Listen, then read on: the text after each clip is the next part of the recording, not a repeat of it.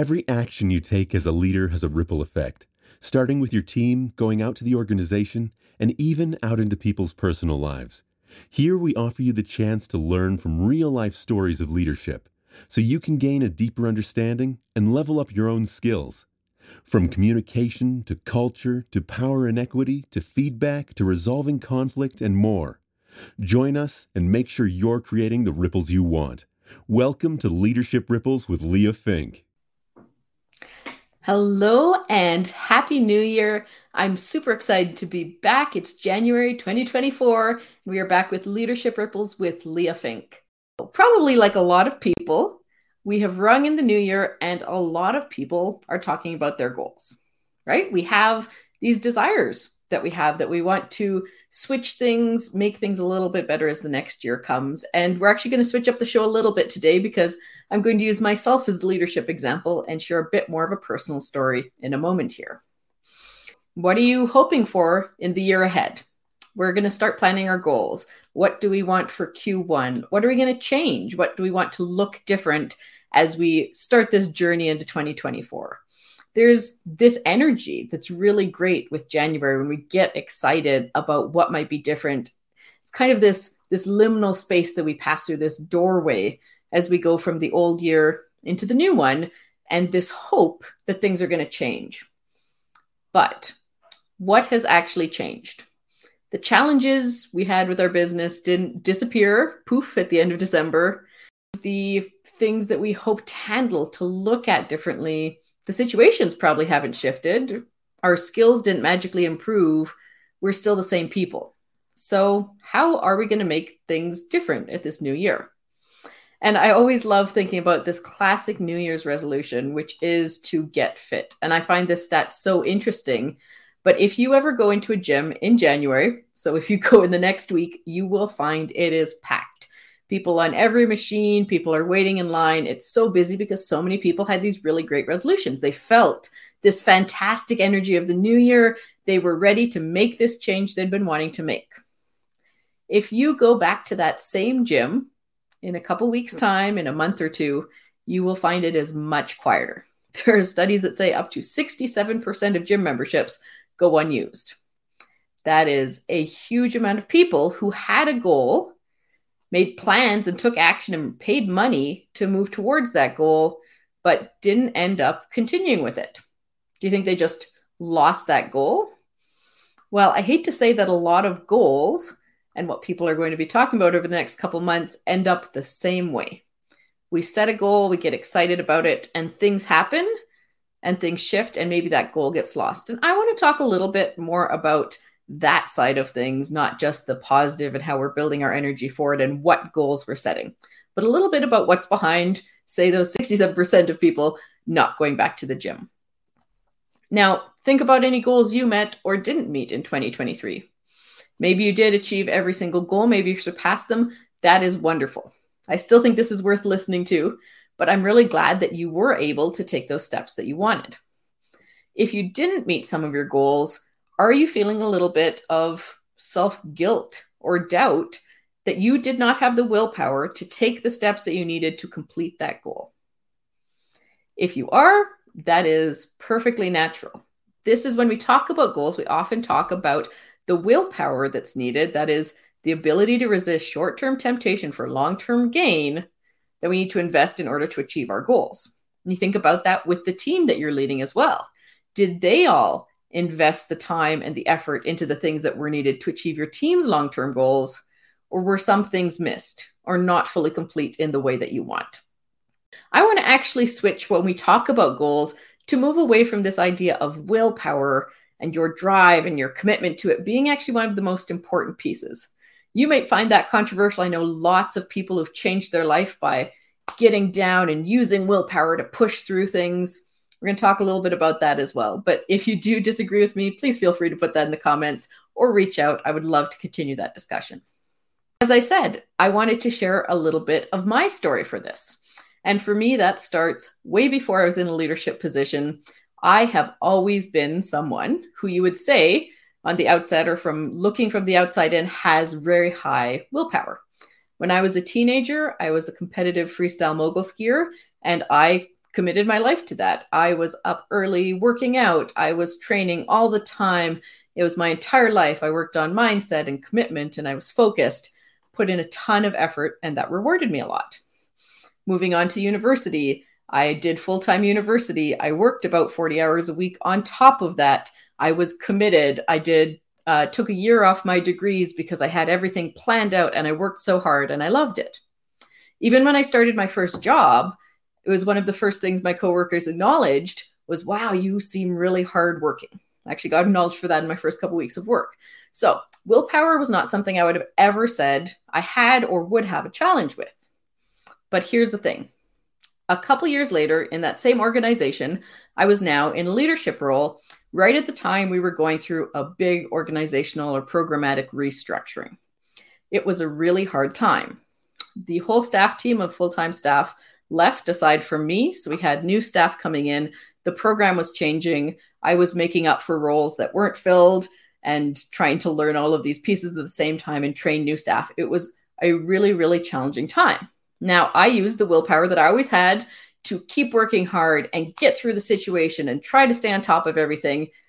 And it did work to an extent, but it won't surprise anyone to know that I burnt out. I ended up on medical leave and eventually deciding that that position was no longer a good fit for me. I was probably no longer a good fit for that position to help people the way that I wanted to. And the thing is, from when I'd always bounced back from stressful situations before, this took way longer. That willpower I had disappeared for a long time. It was months before I felt any drive to work at all. And I would say, honestly, over a year before I really started to find passion and energy to do that kind of work again. So, what changed? We never talk about willpower. It's very rare that we talk about willpower in terms of the systems that we're in and the things that are happening around us. And it's really hard when we have a conversation about goals, which can be so multifaceted based on so many pieces, to think of them as just that we are committing the effort to making them happen. So for me, it was very easy to have willpower when I was very well supported. There was great boundaries around my work and life. There was a lot of support. It was really easy when all of my needs were met, not just physical needs, but psychological, emotional, safety needs. It was really easy when I was in a healthy mental state. Now, when the system was no longer supportive or balanced or well-boundaried, then my needs were not being met. And suddenly it was hard to keep up that sense of drive. This has happened for a lot of people. This is what happens with burnout. And I've met tons of people that have gone through that experience and described this lack of motivation that they suddenly have. Another example I want to bring around this idea of willpower and what's actually happening in your life is addiction in general. I worked in addiction and mental health for a number of years. And usually when people talk about addiction, there's a lot of conversation and a judgment around why people can't just get clean. Why don't they just choose to not use drugs anymore? Why don't they just choose not to gamble anymore? If they just had more willpower, they would change their lives and their lives would be better. Now, working in the field, you of course realize that it's about way more than willpower, even though from the outside, it's much easier to say they should just have that willpower. But what kind of systems are those people generally in?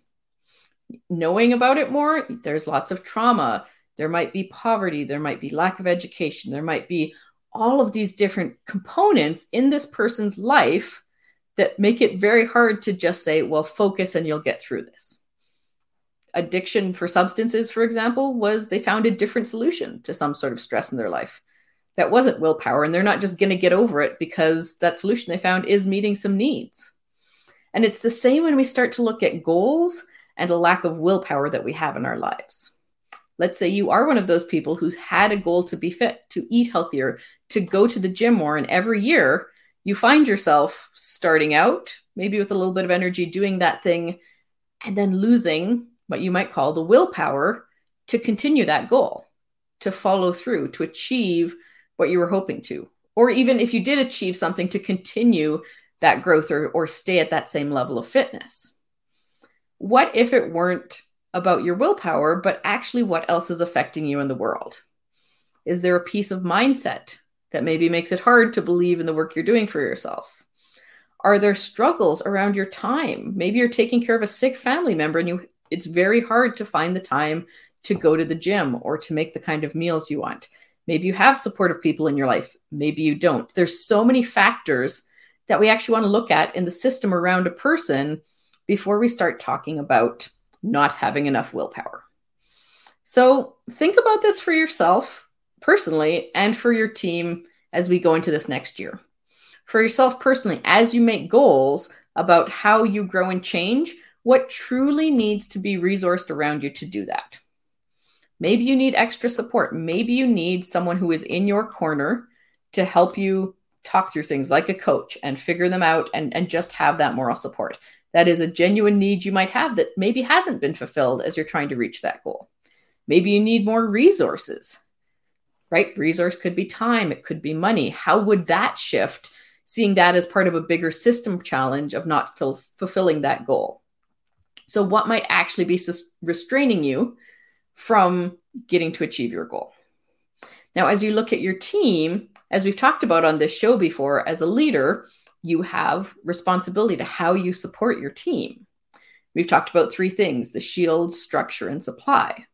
So not only are you maybe needing to protect your team from things that are coming down maybe from above to make sure that they're able to achieve the kind of goals you're asking them to achieve, but maybe you need to supply them with something that they don't have if this is going to be a realistic goal. Maybe you need to do some restructuring or structure something specifically so this goal can be met. I hate to say how many stories I've unfortunately heard about a team even coming up with or usually being assigned goals by leadership. They're not given the resources they need. There's other situational or systemic pieces around that make it hard to achieve those goals. And then either those goals don't end up being achieved, and usually it's the employees that are blamed, not leadership for any lack of support that they offered, or those same employees are ending up like me. They're burning themselves out to try to achieve the goal that they were not properly resourced for. So as you think of your team goals for this year, as you're building them in, as you're getting excited and getting the momentum for them, really focus on what is in your system. What do your staff members as individuals need? What does the team need? What's going to prevent them from getting their goals? And especially what's going to keep them in a mentally healthy state where their needs are met so they can actually find the drive, the passion to create that willpower. Because willpower is not a bad thing. I'm not trying to say we don't need willpower or that drive. I think it's very important. But if you want to get to that state of passionate, engaged commitment to movement forward, you need to look at some of the other resources that you have first. I hope that was a bit of a inspiring or thoughtful way to start your goal setting for the year if you haven't already figured it out. If you have already figured it out, I hope you've looked a little bit at what might be limiting you or what you could really use to support yourself in pursuing your goals for the first quarter, for the rest of the year. If you do want to share your own leadership story or ask any questions for the show, we would love to have them. The link for that is in the description below. And if you want to join us live so you can comment and ask your questions, we would love to have you. The link for that is in the description below. I just want to thank you so much for listening today. Maybe having a thought and a little bit of gentleness to yourself, letting go of this idea of not having enough willpower, and that's why your goals were not met. And I invite you to keep thinking of that as you set your goals. I hope you have a great week, and thanks for listening. We hope you enjoyed the episode. Make sure to subscribe, comment, and connect with Leah at meetleah.ca.